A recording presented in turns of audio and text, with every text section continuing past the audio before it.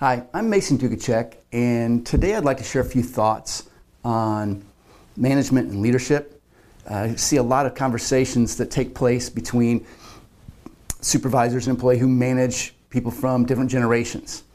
And you've got folks that have been around a long time that like to tell millennials, well, do it this way because this is the way we've always done it and because I said so. And that doesn't really fly with millennials. They want to know why and why it's important and is there a different way and how come you can't do it a different way. Well, here's some feedback for you. Sometimes there's more than one right answer.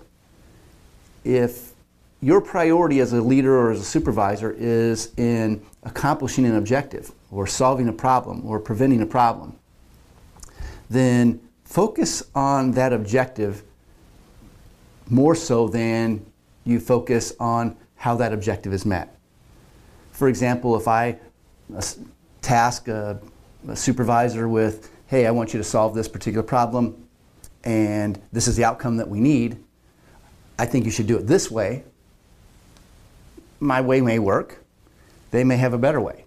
I'll give you a case in point. My son and I, we came up with a challenge one day and I got frustrated with him. I'm like, well, why don't you just figure it out? Think. You use your problem-solving skills.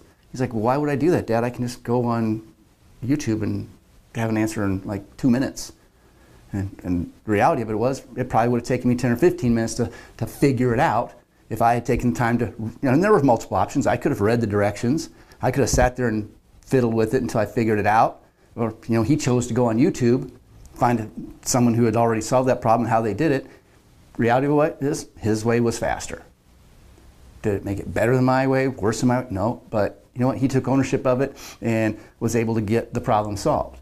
So I guess what my encouragement is to, more experienced supervisors and managers and leaders is don't get so wrapped up around the axle about telling people how to solve a problem or how to, just tell them what the outcome is and maybe give them some parameters and see what they come up with. It might or might not be better than what you suggested, but at least you can give them some feedback and coaching. Those could be some teachable moments. But anyway, I guess what I'm just trying to say is that, again, there's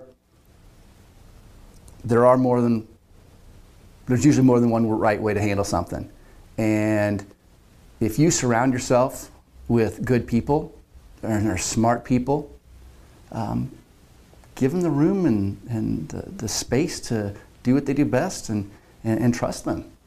So, and I think what you'll find is that the level of mutual respect and engagement will be higher and you're going to get better performance out of them and better retention and better engagement. So hope that's helpful. Again, main point, remember that there's more than one right answer in a lot of cases and be focused on the outcome, not so much the means of achieving the outcome, because there may be more ways to get that outcome than you estimated from the beginning. So thank you.